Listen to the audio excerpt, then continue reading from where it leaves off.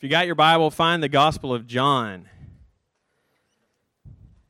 And when you find the Gospel of John, find chapter 2. So that we can make our way through this gospel completely in this school year, we're going to have some Sundays where we have to cover a bigger chunk than we normally would. Today's going to be one of those days. We'll think pretty much through the whole chapter of chapter 2. We spent, I can't remember, 3 or 4 Sundays on chapter 1 and going to do chapter 2 in just one day, which tells us the story of 2 episodes in the life and early ministry of Jesus. The first episode being the first of 7 signs in John's gospel where he turns water into wine. And then the second episode being when he enters into the temple and drives out the animals and the money changers out of the temple, makes a whip out of cords and drives them out. Normally, I think, if I know myself, I would probably take each of these episodes and give them each their own day and dive into them deeply. But today we're going to think about them together, just by necessity. At first, I didn't quite understand how they would flow together naturally, how they would come together to make one good point. But after thinking through it and reading it again and again and thinking through it, trying to do it carefully, I think it's clear that John saw them connected, and he meant for us to see them together. And really, we've said it many times that when you read the Gospels, especially, we should always read the Gospels with an eye toward that, because again, like we've said many times, when the Gospel writers were writing, they weren't writing just straightforward biographies of Jesus like we're accustomed to reading biographies. But they were rather under the inspiration of the Holy Spirit. They were compiling, yes, true events of Jesus in his life and ministry, true sayings of Jesus, and they weren't totally careless about chronology, but they were almost as much as chronology. They were trying to compile these true events, these true teachings, these true sayings, compile them in such a way that it teaches us something by how they compiled them, if that makes sense. In other words, to use today's passage as an example, John intends to teach us something just in the story of Jesus turning water into wine. I mean, that story standalone should teach us something. Likewise, the story of Jesus clearing out the temple, making a whip out of cords and driving out the money changers, etc. That story standalone ought to teach us something. But also, John intends to teach us something by putting these 2 stories back to back. And you read them seamlessly one to the other. There's a connection between them. Alrighty. And that's how I want us to think through this passage together today. What does John intend to teach us through each of these episodes? And then what does he intend to teach us by putting them back to back like this? So we need to read the passage first, and then we're going to dive in and try to see this. So if you have found John 2, follow along with me as I read beginning in verse 1, and again, we'll read the whole chapter. It's not super long. On the 3rd day, there was a wedding at Cana in Galilee, and the mother of Jesus was there. Jesus also was invited to the wedding with his disciples. When the wine ran out, the mother of Jesus said to him, "They have no wine." And Jesus said to her, "Woman, what does this have to do with me? My hour has not yet come." His mother said to the servants, "Do whatever he tells you." Now there were 6 stone water jars there for the Jewish rites of purification, each holding 20 or 30 gallons. Those are big jars. Jesus said to the servants, "Fill the jars with water," and they filled them up to the brim. And he said to them, "Now draw some out and take it to the master of the feast." So they took it. When the master of the feast tasted the water now become wine, and did not know where it had come from, though the servants who had drawn the water knew, the master of the feast called the bridegroom and said to him, "Everyone serves the good wine first, and when the people have drunk freely, then the poor wine. But you have kept the good wine until now." This, the first of his signs, Jesus did at Cana in Galilee, and manifested his glory, and his disciples believed in him. After this, he went down to Capernaum and with his mother and his brothers and his disciples, and they stayed there for a few days. The Passover of the Jews was at hand, and Jesus went up to Jerusalem. In the temple he found those who were selling oxen and sheep and pigeons and the money changers sitting there. And making a whip of cords, he drove them all out of the temple with the sheep and oxen. And he poured out the coins of the money changers and overturned their tables. And he told those who sold the pigeons, "Take these things away. Do not make my Father's house a house of trade." His disciples remembered that it was written, "Zeal for your house will consume me." That's from Psalm 69, verse 9. So the Jews said to him, "What sign do you show us for doing these things?" And Jesus answered them, "Destroy this temple, and in 3 days I will raise it up." The Jews then said, "It has taken 46 years to build this temple, and will you raise it up in 3 days?" But he was speaking about the temple of his body. When therefore he was raised from the dead, his disciples remembered that he had said this, and they believed the scripture that the word that Jesus had spoken. Now when he was in Jerusalem at the Passover feast, many believed in his name when they saw the signs that he was doing. But Jesus on his part did not entrust himself to them, because he knew all people and needed no one to bear witness about man, for he himself knew what was in man. Let's pray. Father, this is your holy, inspired, inerrant, sufficient, clear, authoritative, and necessary word. Would you give us minds to understand the truth here, the truth that it conveys to us about the Lord Jesus Christ? Would you give us hearts to embrace and love Jesus as we see him here? Would you give us wills to obey whatever this passage that you've spoken to us leads us to do? Give us eyes to see. Give us ears to hear. We know that anyone can come to this book and read it and understand the sentences. But it takes a sovereign movement of your Holy Spirit that really gives us eyes to see and ears to hear here. So would you do that for us, please? Give me the help that I need to teach. In Jesus' name, amen.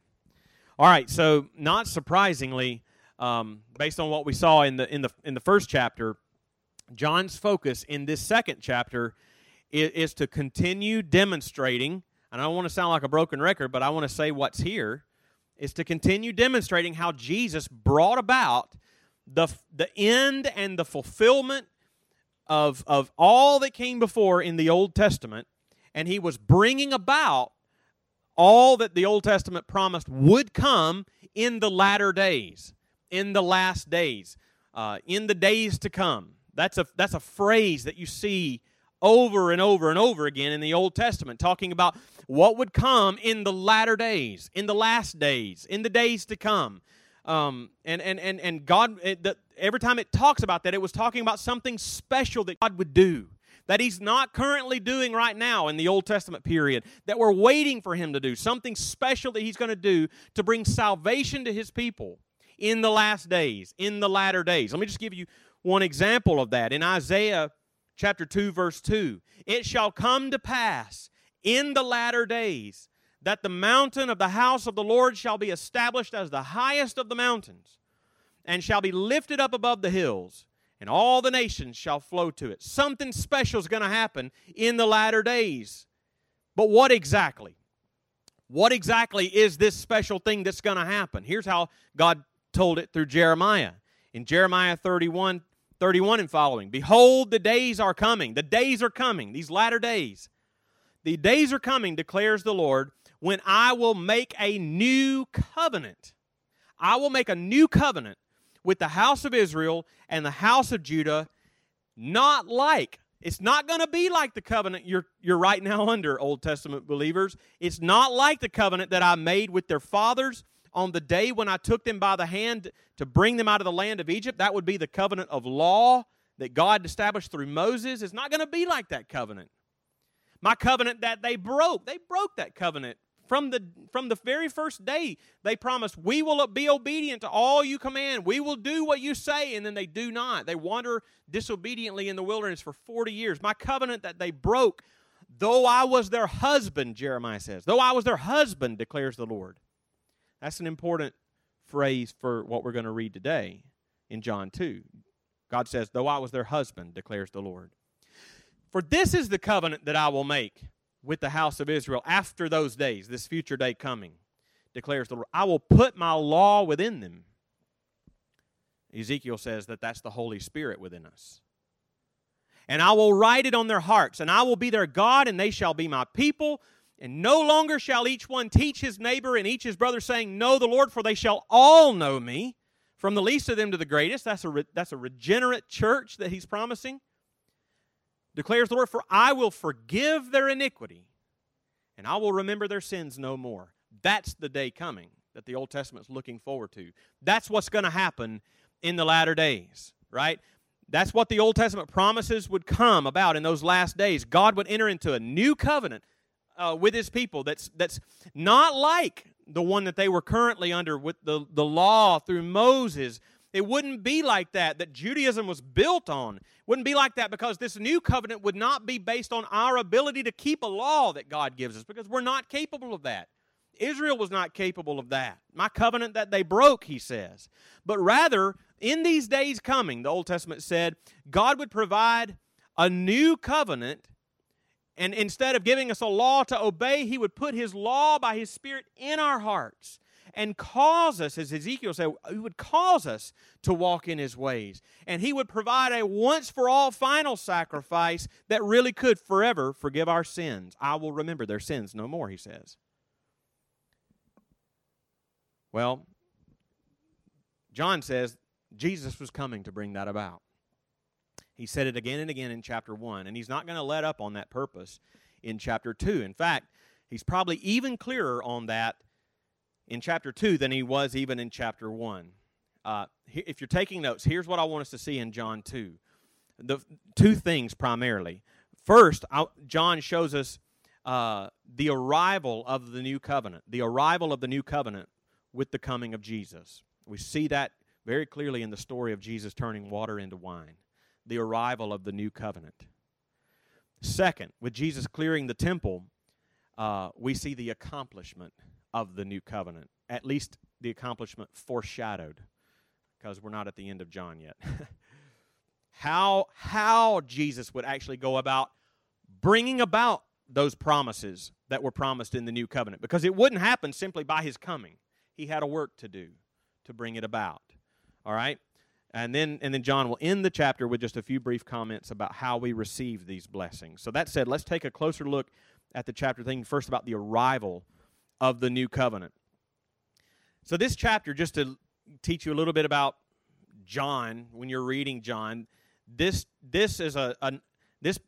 passage begins a little neighborhood in John that runs to the end of chapter 4. Like if you're just looking at John, I mean, like this section beginning from chapter 2 to the end of chapter 4, it begins and ends with Jesus in Cana of Galilee. He's there in the beginning of the section at a wedding, turn water into wine, and he's back there again in Cana of Galilee at the end of chapter 4 to heal an official's son. So John means us to look at the events of this section together, because they're going to have a thematic connection between the events, consistent themes throughout. But looking more closely at what we have here in front of us, the elements of this story are pretty basic, even though what actually happens is anything but basic. He miraculously turns water into wine, and good wine at that. And John calls that the first of his signs. And John gives 7 signs throughout his gospel pointing to who Jesus is. The setting is a Jewish wedding feast, which would have gone on for days, up to a week in that day. And the story notes that it was on the 3rd day of that feast, with many more days to go, that they ran out of wine, which would have been an extremely embarrassing situation for the hosts, right? So Jesus' mother, Mary, asks Jesus to do something about it. And she comes to him and she simply says, they have no wine. It's interesting, based on Jesus' answer to his mother, that it appears that Mary was not as concerned with the embarrassment of the family over running out of wine, as much as she understood who her son was, and she was asking him to reveal it publicly. Why do we think that? Again, look at Jesus' answer. So she comes, they have no wine, Jesus, and he answers in verse 4, woman, which, by the way, was a very common address in that day. I mean, it's not, he wasn't like, woman, what are you, he's not that. He's just, that's how they would address. Woman is not disrespectful. What does this have to do with me? Literally, it's an idiom. It says, what to me to you? He says, what does this have to do with me? And then he says, my hour has not yet come. Jesus' answer indicates, if I do this, and you know it, Mary, the cat's out of the bag if I do this. And she and Jesus says, you know what you're asking me to do. She was clearly asking him to perform a miracle, and it would be to reveal himself publicly. Mary wasn't having any of it because she's like, do whatever he tells you to do. And so they got 6 empty jars, huge jars. Jesus told them to fill them with water, draw out some of the water of one of the jars, take it to the master of the feast. And at some point in that process, that water turned into wine, and really good wine at that, because the master of the feast didn't know where it come from, even though the people who drew the water knew that it came, Jesus did it. And the master of the feast went to the bridegroom and said, what's going on? You should have served this wine first. Most people serve the good wine first, and then when they don't care anymore, you serve the bad wine. That's the basics of the story. It's amazing in its own right. Water into wine, you know. But John tells the story with so many more details that add depth and meaning to this story that is not just on the surface there. And that's what I want us to see. But it's clear that John wants to tell us more than simply Jesus could turn water into wine, which is amazing in its own right. It's a sign of his deity. Who else can do that? But like I said earlier, though he's showing us through the details that he has, he's showing us that the old covenant was coming to an end and the new covenant was coming in with the arrival of Jesus. How does John show us this? It's in the details. John did not waste a word here. He doesn't tell us just that there was a wedding, does he? If you're looking carefully at the text, he says, on the third day, there was a wedding. On the third day. It's interesting for a couple of reasons. For one, throughout the Old Testament, important things happened on the third day. That's just a phrase that you see. If you're just taking careful inventory of what you're reading when you read it, important things happened on the third day throughout the Old Testament. So, for example, when God commanded Abraham to sacrifice the son of promise, Isaac, his only son, when he says, sacrifice him, that's a big event in the Old Testament, right? The almost sacrifice of Isaac. It tells us in Genesis 22:4 that after Abraham had received that command, on the third day they set out, right? Or you think of in Exodus chapter 19, when God was revealing the law, this covenant of law through Moses. That's a big deal, right? That's a big momentous shift in the history of Israel. They are receiving a law that would govern them, and a whole covenant through that. When God revealed that law to Moses, and Moses read the law to the people, Exodus 19, 3 times in Exodus 19, where God tells Moses, get the people ready, consecrate the people on the first day, consecrate them on the second, because on the third day, I'm going to come down and reveal myself to the people on the mountain. And it says, on the third day, on the mountain, there was thunder and lightning and smoke, and the Lord revealed himself to the people on the third day. Jonah is swallowed up by a great fish, and when is he released from that? On the third day. I mean, big things happened on the third day over and over again, significant moments in the history of Israel. And so when John opens this chapter, not as he had done in the first chapter. If you think about the first chapter, where he just kept saying the next day, the next day, the next day, and now he instead begins with on the third day. Those who were familiar with their Bible, which was the Old Testament, they might expect that something important was about to happen. And it was.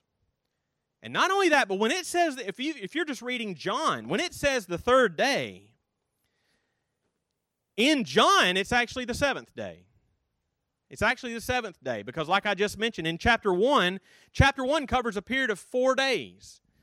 And this happened, and the next day this happened, and the next day this happened, and the next day this happened. And so this would be, chapter 2 is the third day after that.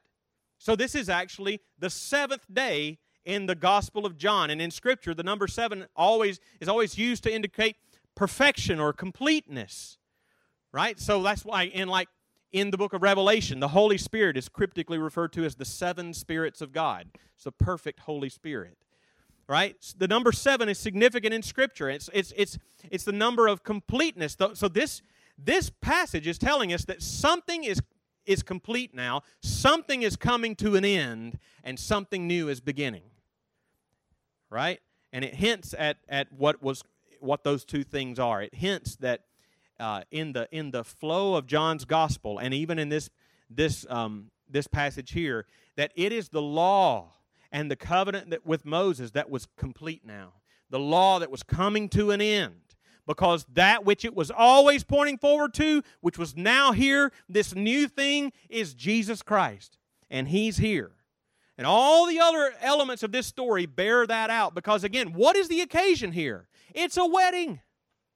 It's a wedding. And we already saw in that passage that I read at the very beginning in Jeremiah chapter 31, the Lord had told through Jeremiah the people, it's not this new covenant that I'm going to do, that I'm going to bring about is not like the old covenant through Moses, which they broke, though I was their husband. Right? So God related to His people, even in the Old Testament, like a marriage. He their husband, they His bride. And when the new covenant is prophesied, nothing changes about that. Here's how we read about this new covenant in Hosea chapter 2. Hosea chapter 2, the Lord says about the new covenant, and in that day, that latter day, that future day, in that day, declares the Lord, you will call me my husband. And I will make for them a covenant on that day, and I will betroth you to me forever. I will betroth you to me in righteousness and in justice, in steadfast love and in mercy. I will betroth you to me in faithfulness, and you shall know the Lord. So it isn't mere coincidence in John 2 that this first sign that Jesus performs takes place at a wedding.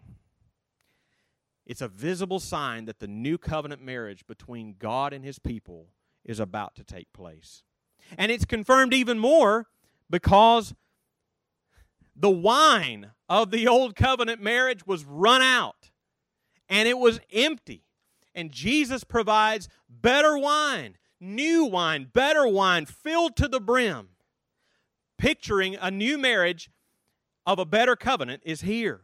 It's just like the prophet Amos. Prophet Amos prophesied in Amos 9, 13 and 14, behold, the days are coming, declares the Lord, this new covenant, when the plowman shall overtake the reaper and the treader of grapes him who sows the seed. The mountains shall drip with sweet wine, and all the hills shall flow with it. I will restore the fortunes of my people Israel. They shall plant vineyards and drink their wine. And is it also just coincidence that one of the primary metaphors in the Bible between Jesus and His church is He is the bridegroom and we are the bride? And is it just coincidence that the first event described in Revelation 19 after Jesus comes back that He does with His people is a marriage supper?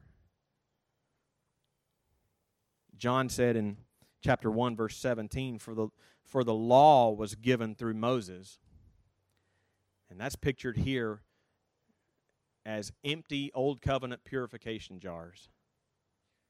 Grace and truth came through Jesus Christ, pictured in chapter 2 as Jesus filling those empty pots to the brim with new wine, better wine, better than the old. And in this, John says in verse 11, Jesus manifested His glory.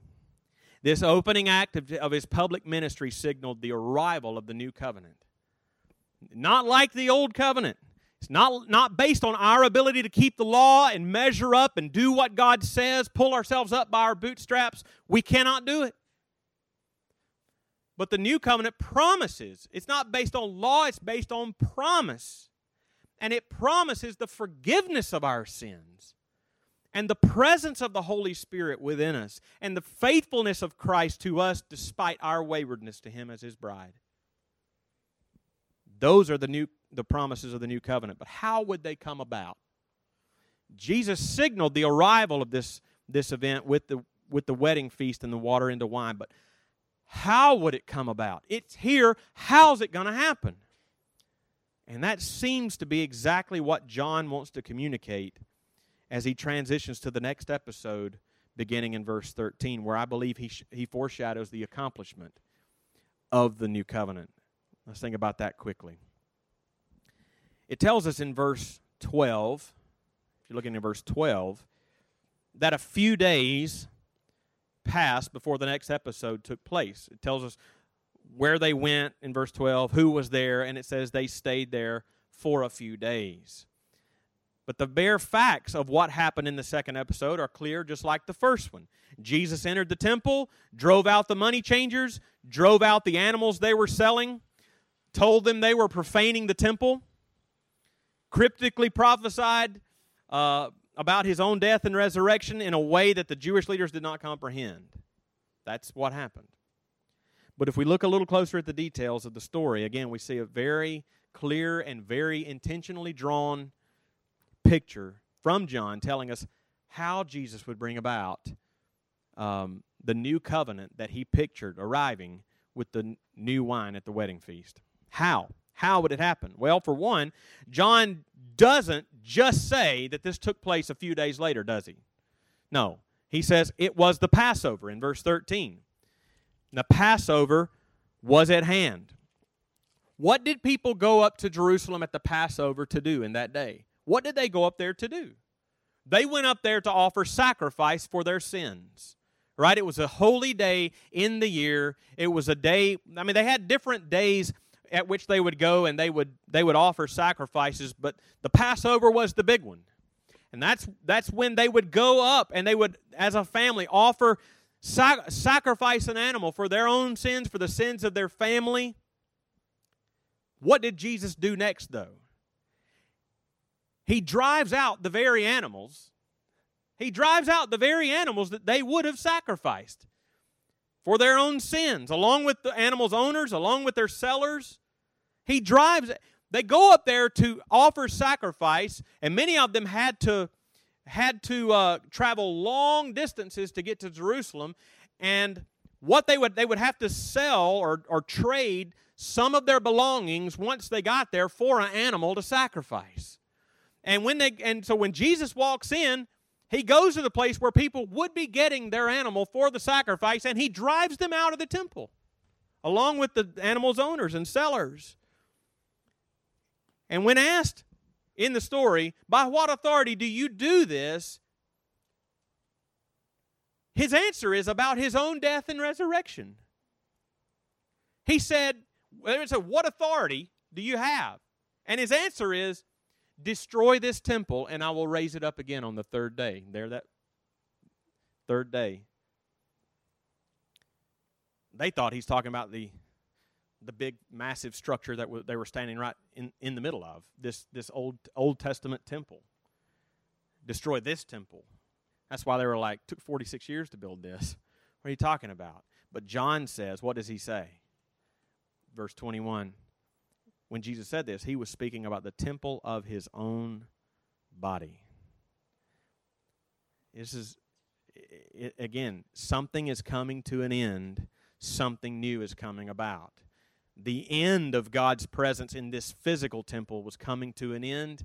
Jesus, God in human flesh, is now the temple. This is where the presence of God resides. Think about John. In the beginning was the Word, and the Word was with God, and the Word was God, and the Word became flesh and tabernacled among us.